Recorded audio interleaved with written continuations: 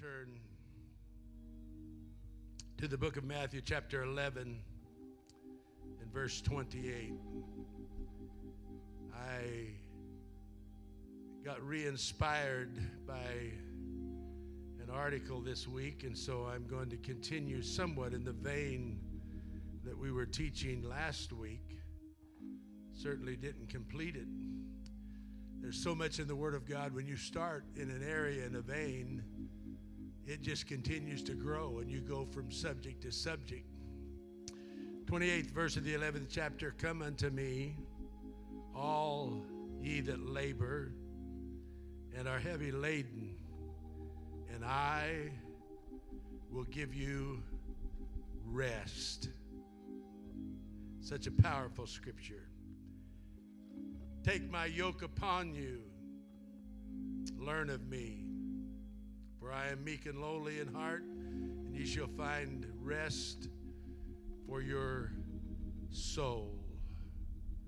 The difference between the rest of the Old Testament, which was a one-day rest, which was only a type of the real rest, which we have now, not so much a rest from physical labor, but a rest in the spiritual side, a rest for our soul. Praise God. Savior, we ask you to help us today as we continue to break the bread of life and bring strength to your children from your word. And I ask you to help us, give us direction in the will of God. We ask these things in Jesus' name. And everybody said amen. Praise God. You may be seated. "Take my yoke upon you and learn of me," or learn from me, "for I am meek and lowly in heart, and you shall find rest for your soul." And then he goes on to speak about the labor or the yoke, and there is great lessons in that. They tell me that when you're plowing with oxen, that two things can be done. You plow with two equal oxen if you want to keep a furrow straight in the field, because the labor of both oxen is able to keep that going consistently. There's another school of thought, and which was used, that you would take an old oxen or an old ox that was well versed in the path of cultivation, and then you put a young ox with it, and that young ox then learned from the older ox. So it was that younger ox would become distracted by things, but the older ox would just keep on walking and complete the furrow and make the paths right. And eventually the younger oxen would learn from the older ox that this is his lot in life, that he was to plow and to work and to labor.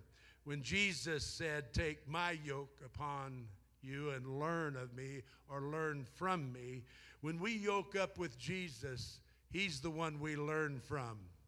He knows how to keep things straight in our lives. He knows how to help us. And he gave to us his word. I'm so glad today that we do not operate the same way they did in the early Old Testament days, where every man did what was right in his own eyes. And we're almost returned to that today in some circles, that they really just believe, rather than following the biblical times and biblical scriptures, that they are set in their mind to do whatever they think is right rather than what the word of the Lord says. Therefore, churches are dying. Individuals are suffering from spiritual malnutrition. Therefore, there is no real true experience with God in their lives. And it's not me saying it. You can read that church attendance in many circles are down, and young people are turning church and religion off. And I say the reason being that there's no real life in many places today, and it's sad. And I don't say that boastfully or with glee. I'm just telling you that this is the trend that's in our world today. You can read it almost weekly somewhere in an article. So he said, "For my yoke is easy and my burden is light." The trouble with our world is they are allowing the burdens and the struggles of life to become so heavy upon individuals because they don't know the release factor. When you put your emergency brake on in your car and you do not release it, it bogs the engine down, and it makes it very difficult to move forward when you put it in drive. So it is with life. If you keep the brakes on and the heavy load of life on and you can't move properly, you don't really enjoy church. You don't enjoy the Bible. You don't enjoy the Word of God because the brake is on. The heavy load of sin and the heavy load of life is upon you. So this scripture is to them who labor mentally under a heavy load of guilt and confusion and sorrow. It's not talking about a weekly, daily, or seventh day rest. It's talking about a rest from the daily chores of spiritual attacks from the enemy. There is a rest in the house of God. And Jesus said, "Take my yoke upon you and learn of me." Philippians 2:5 said, "Let this mind be in you, which was also in Christ Jesus." If you can learn from him, life becomes a whole lot easier. Take my yoke. It is easy. My burden is light. I am the ancient days. I am the ancient one of old-time Scripture and New Testament Scripture, and I'll keep the furrows going straight if you'll just learn from me and stay yoked up with me. And he said, you then will find rest for your soul. I like that because we are in spiritual battles in our world, and I know most of you understand what I'm saying about the spiritual battles. It is sometimes a fight to come to church. But the new couple, Adriana and her husband, was listening to gospel singing and getting ready for church. And today they got so excited getting ready for church, and they noticed the time was getting away. They said, "Hey, we got to stop all this and get ready to go to church. We'll continue shouting when we get there." That's the joy of the Lord. That's the thrill of the Holy Ghost. When you can, even at home, recognize the power and the anointing of Almighty God. When you yoke up with Jesus, you will learn and you will find that he is the great one that's able to pull the heavy load for you. He will be the strong one in your life, and therefore you can find rest for your soul. You're not having to pull the load of sin and confusion. This is not a repose or a rest of the flesh. It is a rest of the soul. The Old Testament is full of types and shadows. So the commandment that the sixth day thou shalt do all thy labor, and the seventh day thou shalt rest from all thy labors, is a type that was brought into the New Testament. It is not today a seventh-day rest, but it is a 7-day rest for your soul. So I take you back to the Old Testament today and continue in that vein that we were in last week and read from the book of Isaiah chapter 6 and verse 16. It said, "Thus saith the Lord, stand you in the ways and see and ask for the old paths." That's such a powerful scripture because everything is modern today. In America, we throw away so much. Our dumps are full. Doing a little remodel, I loaded the trailer down, and I had carpet, and I had padding, and I had mattress, and I had trash, and I go to the gate, and she looks at everything that's in there, and she tells me where I should go. You take this to the recycling, you take this over there, and you take that over there, and then the rest of it you take to the dump. And so I did that, and when I drove into the recycling area, there was a whole area of wash machines, refrigerators, and metal. There's a whole area of carpet and foam padding, and there was a whole area for mattresses and whole area for tires, and we throw away so much. It's mound after mound, and they have to have large tractors to move it around because we throw away so much. And yet some of the old things lasted much longer than they last today. There is built-in obsolescence in what you buy today. In fact, the phone companies have made sure that your phone just can get burned up with too much gas. Oh, no, that's not what it was. They get burned up by a lot of problems on the phone and use of the phone, and you have to get a new phone. How many of you still have the original phone that they came out with? You know, the big one that's big as your head. That's when Brother and Sister Bradford were dating, and I was visiting my sister in Las Vegas, and I was walking down the street with this big thing, talking to them in North Dakota. Now you got a little flip phone. How many still has a flip phone? All right, we got some old timers around here. You're fine. Hang on to it. It's a whole lot better to have the old flip phone than the smartphone. And if you don't like a smartphone, get an Android.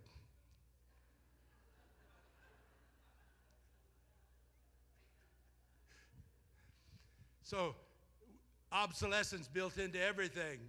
The guy walked in to buy a computer, and while he's walking out the door, the guy says, "Would you like to upgrade that?" Built-in obsolescence. Everything wears out. Your clothes, they've got it where now your shoes are not made with real leather. It's made by recycled plastics and built-in obsolescence. There is no built-in obsolescence in this truth. It's the old paths. Thus saith the Lord, stand you in the ways and ask of the old paths. Ask for the old paths. I thank God that we as apostolics believe in the Old Testament fulfilled in the New Testament. We have not done away with the Old Testament, but it is fulfilled in the New Testament. When you read the Old Testament, you find a fulfillment of everything that's needful and important into the New Testament. In the Old Testament, one of many, many is a lamb that is slain. You go to the New Testament and you find that John is introducing Jesus, and he said, "Behold, the Lamb of God which taketh away the sins of the world."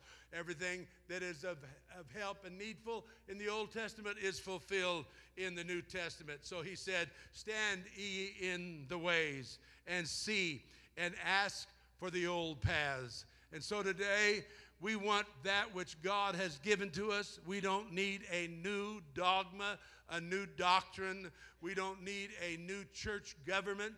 We don't need a new ritual. What we have worked and has worked for hundreds of years, and it continues to work today. And the same power that was poured out on the day of Pentecost, that was moved on in the Old Testament, became in us in the New Testament, is still relevant today and is still powerful today. It is not something that's so old that it's decrepit with obsolescence built into it. Oh no, we have a scripture that tells us that we should renew what we have in us, and it is renewed day by day. Hallelujah. This is something that is so powerful. You don't have to look for new religions. You don't have to look for some strange God somewhere. You just find Jesus and live for him, and you can live the rest of your life, and rest will be in your soul and victory in your life. Somebody shout hallelujah. So I read this week, and it inspired me again to speak. The Pope said the church is too rigid and must come into modern society. Verse 46 told us, "Wherein is the good way, and walk therein, and you shall find rest for your soul." But they said, "We will not walk therein." So the Catholic Church, and I'm sorry to mention the name, but it's the article that I'm reading, said must adopt new approaches to evangelization in a post-Christian West.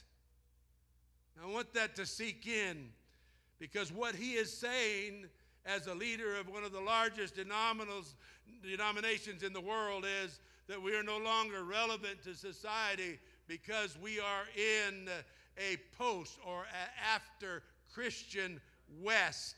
He's recognizing that America is no longer Christian. Listen as he says.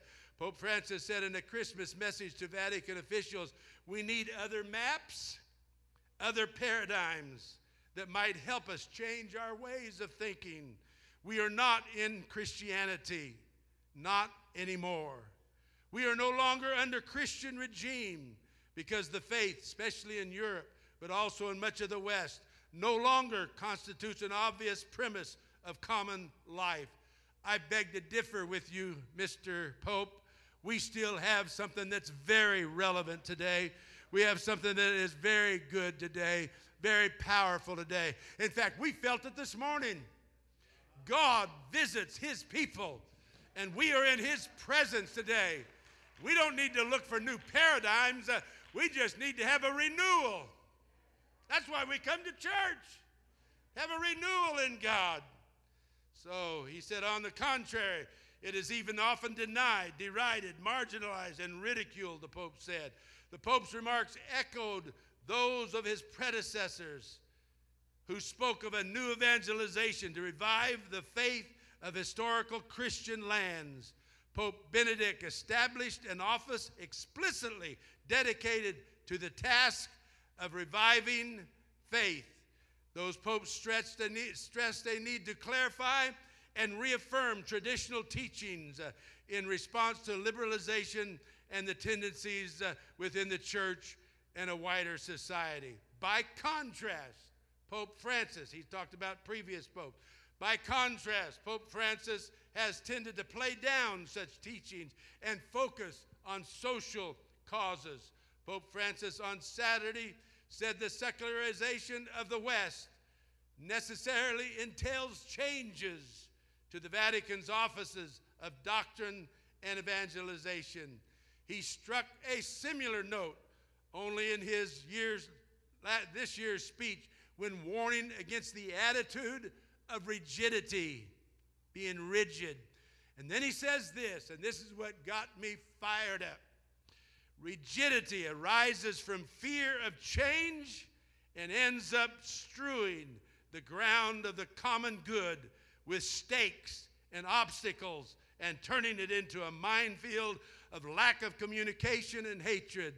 Let's remember always that behind every rigidity lies some derangement.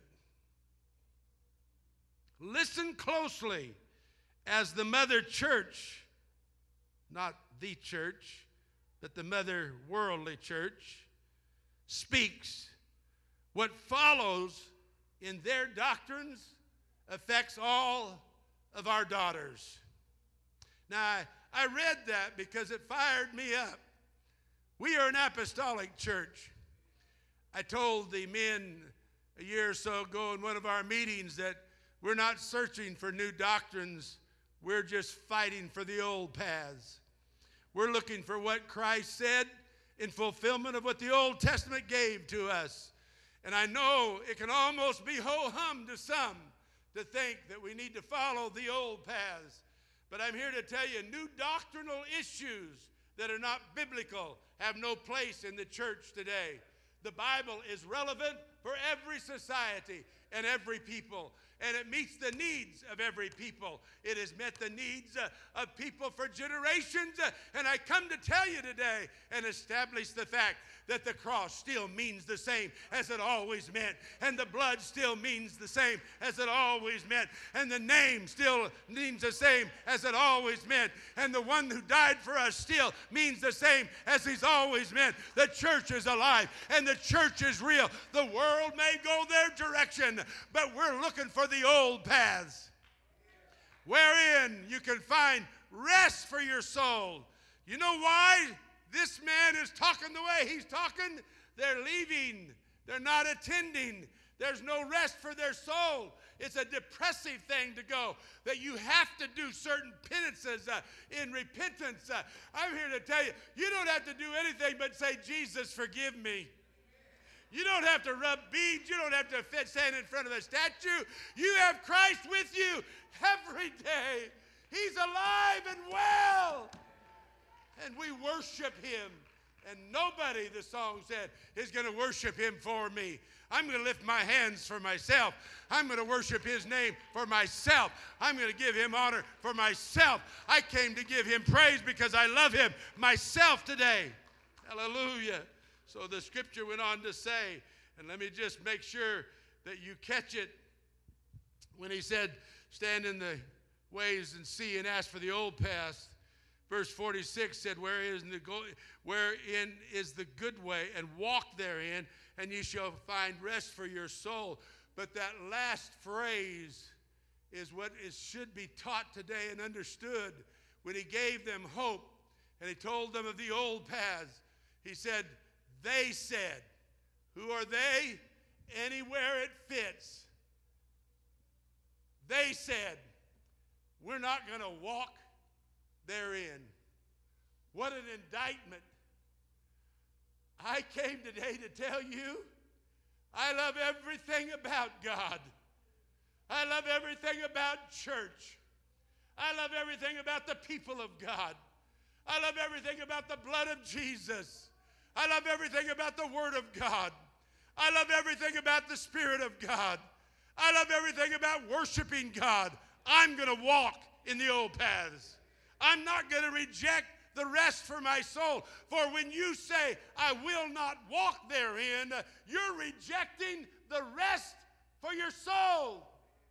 Some of us go through battles and temptations and failures or whatever happens in life. But I'm telling you, when you go through it and you yoke up with Jesus, it's a whole lot easier to walk in the path that God has ordained than to walk in the worldly paths. They'll tell you it's all right because alcoholism is a disease. They'll tell you it's all right to have problems with society because that's the way it is. And some religions, as I've read to you, is saying we've got to change our direction.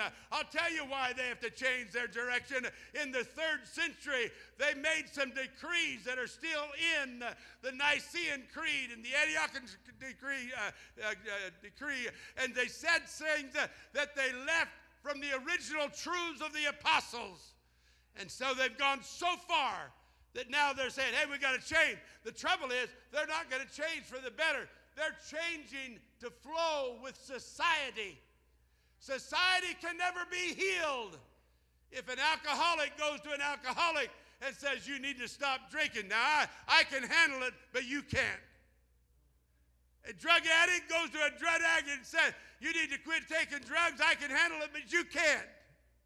They need to come to an apostolic church where we say, Jesus says, you don't need to handle all of that. I died that you could have deliverance. I died that you could have victory. Somebody ought to shout amen. So the church in the world that almost all religions sometimes follow. No requirement, just give your money. Do what they tell you to do at times, but no requirements of life.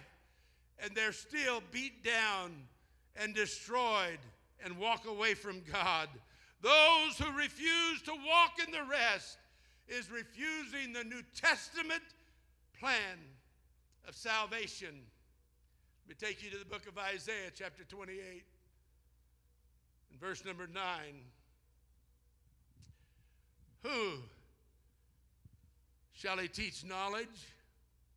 And whom shall he make to understand doctrine? Them that are weaned from the milk and drawn from the breast. For precept must be upon precept, line upon line, here a little and there a little.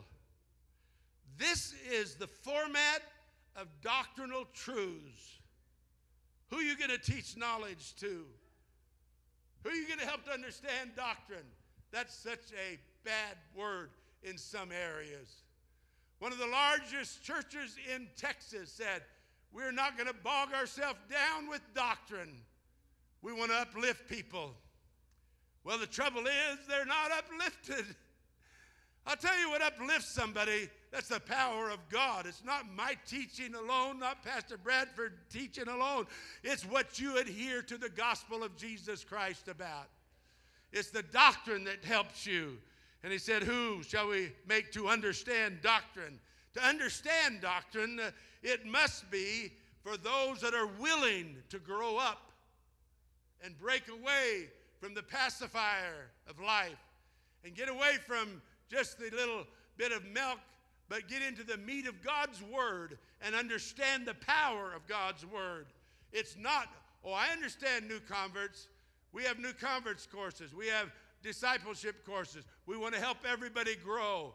But when the scripture said that milk is for babes, but meat is for those that are well-aged. And so it comes a time and a process. But here's the basis of doctrine. Here's the basis of understanding doctrine. That precept or principle or doctrine, however you want to call it, must be upon precept, precept upon precept. In other words, the book of Genesis does not disagree with the book of Revelations. The book of Deuteronomy does not disagree with the Gospels in the New Testament. It's precept. There may be words and phrases, and there may be some things that are fulfilled, but it's built upon the type of the Old Testament and the fulfillment of the New Testament. It is precept upon precept. And then it's line upon line. We can start anywhere in the Bible and teach every doctrine that we teach, because our doctrine is not based on one scripture. Our doctrine is based upon line. It's precept upon precept, and it's here a little and there a little. You can pick something out of the Old Testament and fulfill it in the New Testament. You cannot take something in the Old Testament that is not fulfilled in the New Testament and make a doctrine out of it. It's got to be here a little and there a little. There's a little bit of doctrine in the Old Testament. There's a little bit of doctrine in the New Testament, and it completes the doctrine with type and the fulfillment of that. And that's how doctrine is established. Those that study the Word of God only to establish the dogma of their church, or to find a reason for why they said something, are not following the doctrines of the Bible. I don't state something and then go to the Bible to try to find some solution to it in the Old Testament. I take the Old Testament, bring it to the New Testament, find the fulfillment of it, and then believe it. It's not my words, it's not my doctrine, it's not my teaching. It's the teaching of the Word of God, and it's God's Word, and it's anointed. Oh, hallelujah. Don't you love the Bible? Hallelujah. Nahum spoke long time ago. He said, what I see way down the line, I see them jostling in the streets and running like chariots. You know what he saw? He saw Highway Interstate 5. Yesterday or Friday, there were 4 major jostling in the streets. Deaths incurred, because Nahum saw way down the line that there would be crashes of chariots in the streets. He didn't know what a Ford was. Some of you need to forget. Buy a GMC. Just kidding. Don't throw rocks or tomatoes. Just kidding. He didn't know what a Ford was. He didn't know what a GMC was. He didn't know what a Cadillac was. He just knew what a chariot was. And when he looked down in prophecy, he said, oh, what I see down there, a whole lot of jostling in the streets, and the chariots are crashing among one another. My, and today we see it happening. All those Old Testament scriptures bring into the New Testament something for us to understand. And so I'm trying to help you understand that the teachings and the doctrines that you must learn and be established in is precept upon precept, line upon line, here a little and there a little. That's why when we preach and teach around here, you will notice that we don't just read a text and go off on that one scripture. That's what old men do. They read their text and wander. They never die. They just read their text and wander. Not there yet. I told Brother Bradford, when I ever get to that place, be sure and shut me down. But now I got a little life left in me. But if he told me to sit down, I'd sit down. There's a little life still in us today because we believe the Word of God that is based upon His Word and is put together as holy men of old were moved on by the Spirit of God to write unto us what we need today. We don't need a new book or a new revelation. We need to hold on to what we have, oh hallelujah, and guard what God has given to us. Praise God. So he went on to say, after verse 10, that precept must be upon precept, and line upon line, and here a little. He said these words, listen as verse number 11 goes on. For with stammering lips and another tongue will he speak to this people, to whom he said, this is the rest. Those that said, and I read the scripture, I won't go back to it, but those that said, we will not walk therein, They're refusing the rest for their soul. Now Isaiah comes along and he said, with stammering lips and another tongue, will I speak to this people, to whom he said, this is the rest. This is the refreshing. This is where it's happening. Oh, hallelujah. This is the refreshing. And then he added a phrase that goes along with the previous scripture I read. Yet they would not hear. Two places in the Old Testament I've read to you where they would not walk therein and they would not hear. I just want to state today that doctrine is not a bondage. Doctrine is not rigidity. Doctrine is not so rigid that you can't comply or live with it. Doctrine brings to you rest for your soul. Doctrine brings to you deliverance from your addiction. Doctrine brings to you a power of delivering your spirit from the torments of the devil. I'm here to tell the devil he has no place in us. We have the Holy Ghost, and we're not for sale, and we have no room. We have no room in our heart for the world. We have room for Jesus and his word. We have room for the Holy Ghost and the power of the Almighty God. I think it'd be all right just to lift your hands and worship God right now. You can find rest in his word. You can find rest in his soul. But the word was unto them. This is verse 13, the same chapter. But the word of the Lord was unto them upon precept, precept upon precept, line upon line, line upon line. That's the biblical doctrine established, here a little and there a little, that they might go and fall backward and be broken and snared and taken.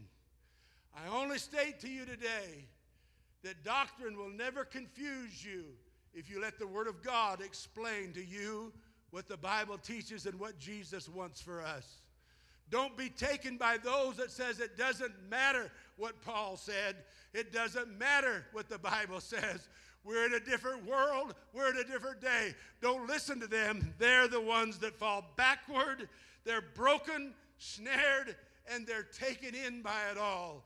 I just want to say how happy I am that we have the freedom to be what we are today.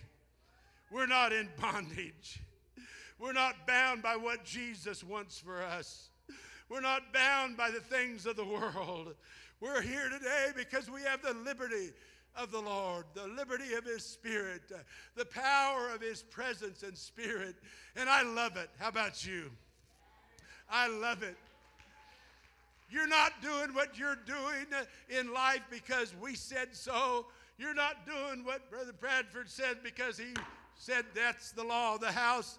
I tell you what the law of the house is. It's God's word.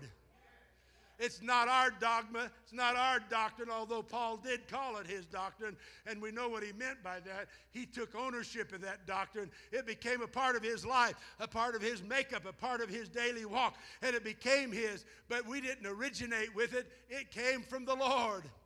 And so I give you this next scripture because it's so beautiful and so powerful from the book of Deuteronomy, chapter 32 and verse number 2. This is an Old Testament scripture. It said, my doctrine shall drop as the rain, and my speech shall distill as the dew, as the small rain upon the tender herb, and as the showers upon the grass. That's what his doctrine is. So the world today says, I don't want doctrine. I don't want doctrine taught. It's too offensive. It's too hard. They don't know the refreshing rain. We talked to somebody today about Brother Yurko. Brother Yurko has a little trouble with dust in the air. And talking about this wind, and it makes those with asthma and different things a little harder to breathe. But thank God for the rain that comes and settles all those particles in the air. That's what happens when you teach doctrine. It drops as the rain, and the speech of God comes as the distilling of the dew, and it settles all the adverse particles of the air and brings to you life and liberty. I don't come to present some new doctrine to you. I come to tell you that what the Old Testament taught is fulfilled in the New Testament. I take you to 2 Timothy chapter 3 and verse 10. But thou, Paul writes to Timothy, said, but thou hast fully known my doctrine and manner of life, my purpose, my faith, long-suffering, charity, and patience.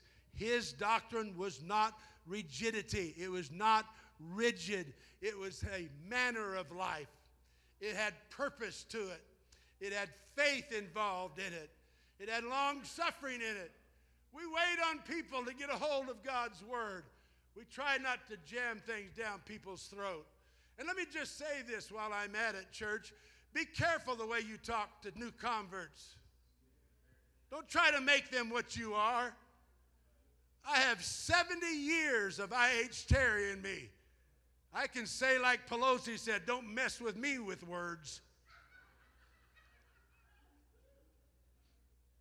I have 70 years of doctrine in me. But that doesn't mean Matthew coming along, been here 2 years, that we try to cram something down his throat. We're changing a little bit up here in front, and the men that don't want to sit up in front, we're letting them sit back with Brother Jim, and Jim can corral him wherever there he is. But Matthew says, I want to sit in the front. Brother Frutos wants to sit in the front. Well, we're going to move you back too and put some young people up there so they can get a hold of what you got a hold of. But what's beautiful about it, you've been here about 2 years. And this church loves you, Matthew, because you're still poor in spirit. Every time we ask for somebody to come for prayer, you're one of the first ones there because you want more. I love it. Don't you love it? Don't you love it? I don't know all his history, and I don't want you to know all his history. It's none of our business, all his history. But don't try to make him me. With 70 years in this church, don't get so excited. I'm not that old to die yet. Chad was looking at some of my knives one day when he was just a little tad of a boy, and I was promising him that whenever I die, that he could have some of my knives. And he said, well, Papa, when you going to die? And Peyton came up to me the other day and said, Papa, you know that little bottle of Welch's grape juice in your room? He said, when you die, where does that go?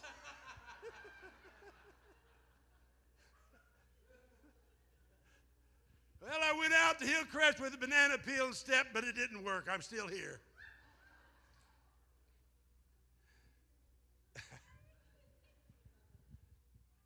Grandkids are great, aren't they? I wish they'd start praying for me to live. Oh, the beauty of it is they knew the value of those things. And so that's a beautiful illustration that I can do whatever I want with those things as long as I live. So I had to tell Peyton, that's already spoken for. Somebody already gets it. Boy, it got quiet. You know who gets it? Your mom and daddy. He's oh good. Then that means I get it.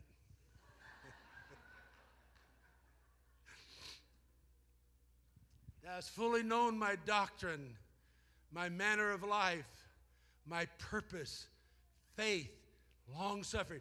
Old Testament said, my doctrine drops as the rain and distills like the dew. Man, that just does something to me because I love doctrine. I love God's doctrine. I don't love the dogmas of churches. I love God's dogma, God's doctrine. And so I'm trying to help you all understand today that though this church is 77 years old, we've had 3 pastors in 77 years. God has been good to us. We're not going to do anything to destroy that because this church is more important than me, you, the world, or anything else. Because somebody today, tonight, Tuesday night, prayer meeting somewhere, somebody's going to walk through those doors and say, I'm so sick of religion. I want some truth. I'm so tired of people boasting about what they are and what they do. I want to hear what Christ has done. Can we keep the church Can we keep doctrine, the biblical doctrine that it is? Can we keep what God has given to us and provided for us? I say, yes, we're going to do it. So I just briefly go back to the rest of the Old Testament. It was a one-day rest, and Paul speaks about that in the New Testament, and he speaks in Romans chapter 14 and verse 5, one man esteems one day above another day, and another esteems every day alike. Let every man be persuaded in his own mind. If you like Tuesday night service, be here. If you like Sunday morning service, be here. If you like Sunday night service, be here. If you like to be saved, be here at all three. Jeff, he did say, forsake not the assembling yourselves together as the manner of some is. And so much the more as you see that day approaching. So we're a church. We love church. We're a great big family. We're not all related. But we are all connected. And this is a great family of God. I must go on. I must hurry. Let me go on. He went on to say, every man lives to himself. No man lives unto himself, he said, rather. But whether we live or whether we live unto the Lord, whether we die unto the Lord.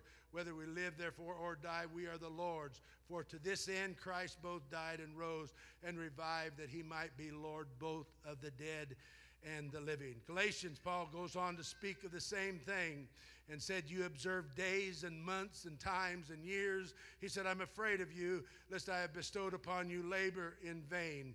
I merely interjected that because there is some in our world today that teach a seventh-day rest is still important today.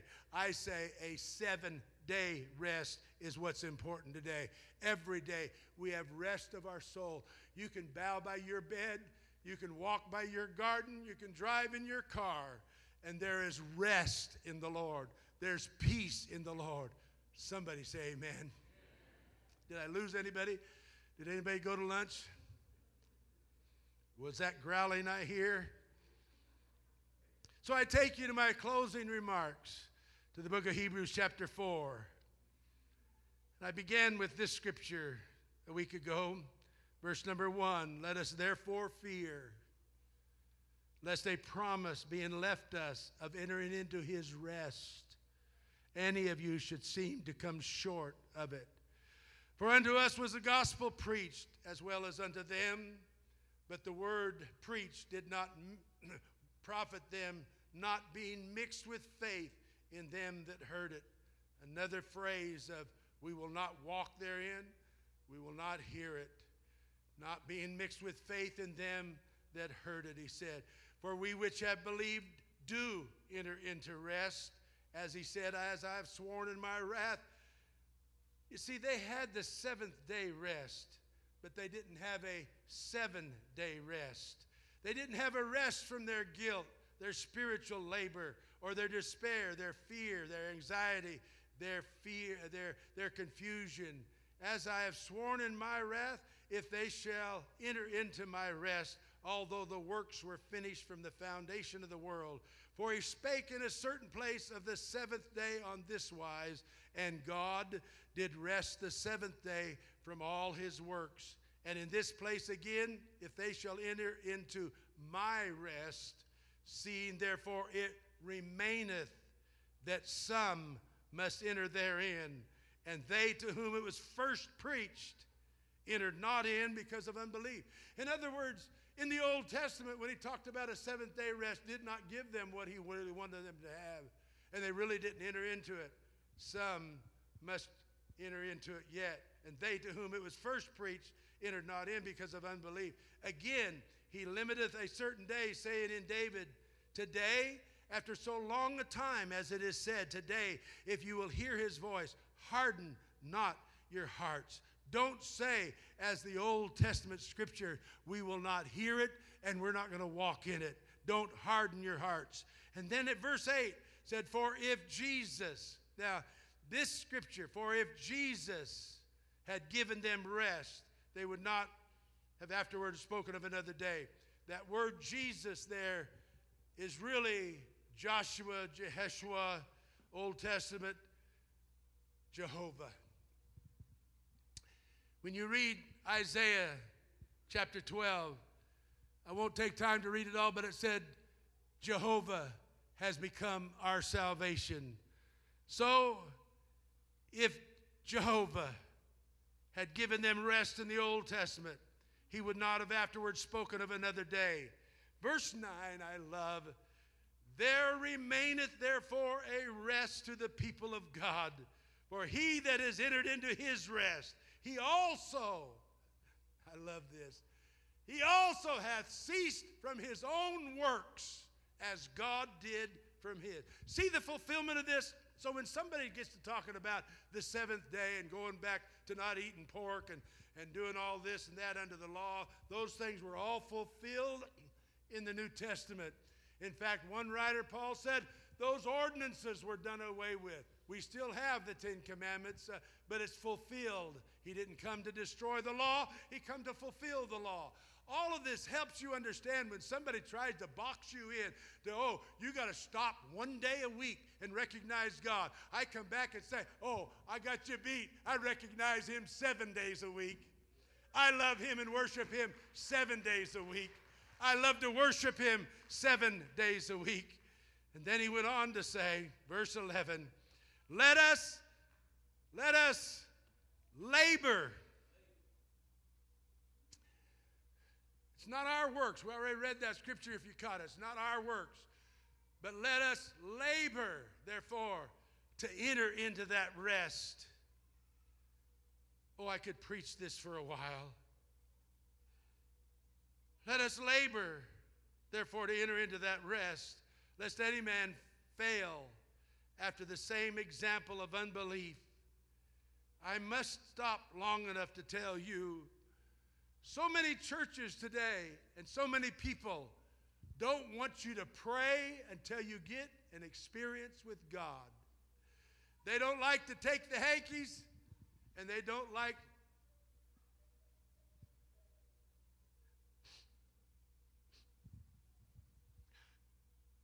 forgive me, God, for my past. I love you. I love you. They don't want to labor through all of that. Repentance is a death. It's a struggle. That's why we have a 2-box service. Sometimes a 4-box service.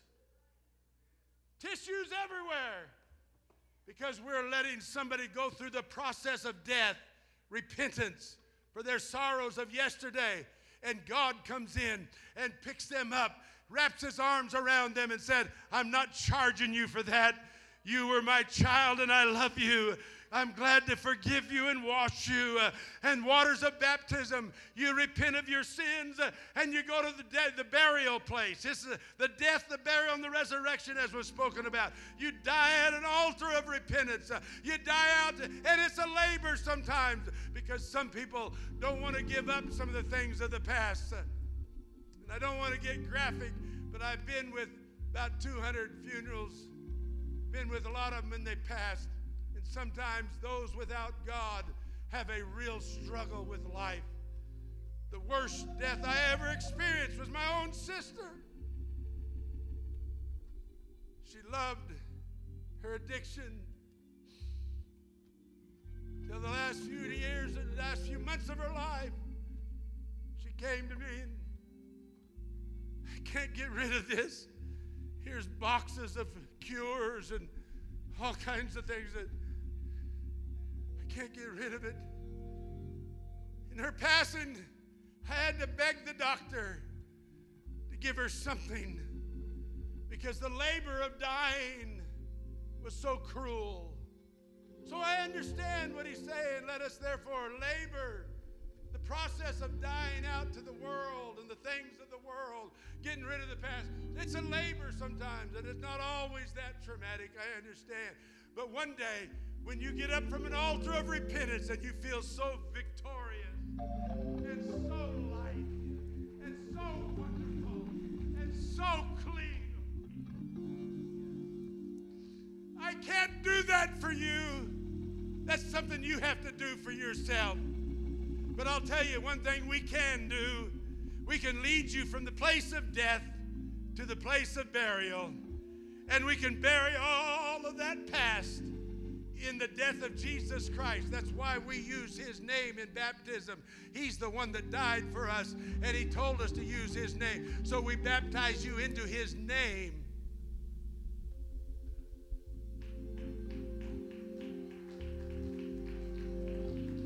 And that name identifies you with Calvary, the cross of Jesus, the blood of Jesus. And you rise out of that watery grave to walk in newness of life. That's what we can do. You can do that. We can do that. The rest of it I can't do for you either. That's to receive the baptism of the Holy Ghost. I came to tell you today, my God can though. You do what you can do. We'll do what we can do, and God will do the rest. He'll fill you with the baptism of the Holy Ghost, and you will have the joy of life and the thrill of all eternity. Stand with me and just shout with victory and love the Lord Jesus Christ. He's able. He's here. He's full of life. He's full of strength. Our lesson is labor to enter into that rest. Put forth the effort to tarry until you be endued with power from on high, lest any of you come up short. We're not going to let anybody come up short. Money doesn't buy your way into this church. Name recognition doesn't buy your way into this church. What buys your way into this church was paid for at Calvary. Oh, hallelujah. Somebody that feels like I feel right now, could you just thank him? Could you just thank him for Calvary? Don't worry about somebody beside you that's not saying it. If you just thank him, somebody else will thank him. Just thank him for Calvary. Thank him for the power of his blood. Well, hallelujah. Well, hallelujah. Well, hallelujah. Hallelujah. Lest any of you come short of it. Lest any of you just come to an edge and stop. Well, we're not going to pray with you because it's too hard to pray with you. No.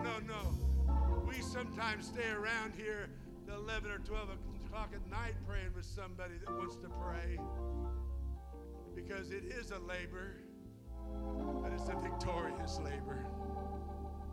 And as we sing, part of Calvary was the healing blood of Jesus.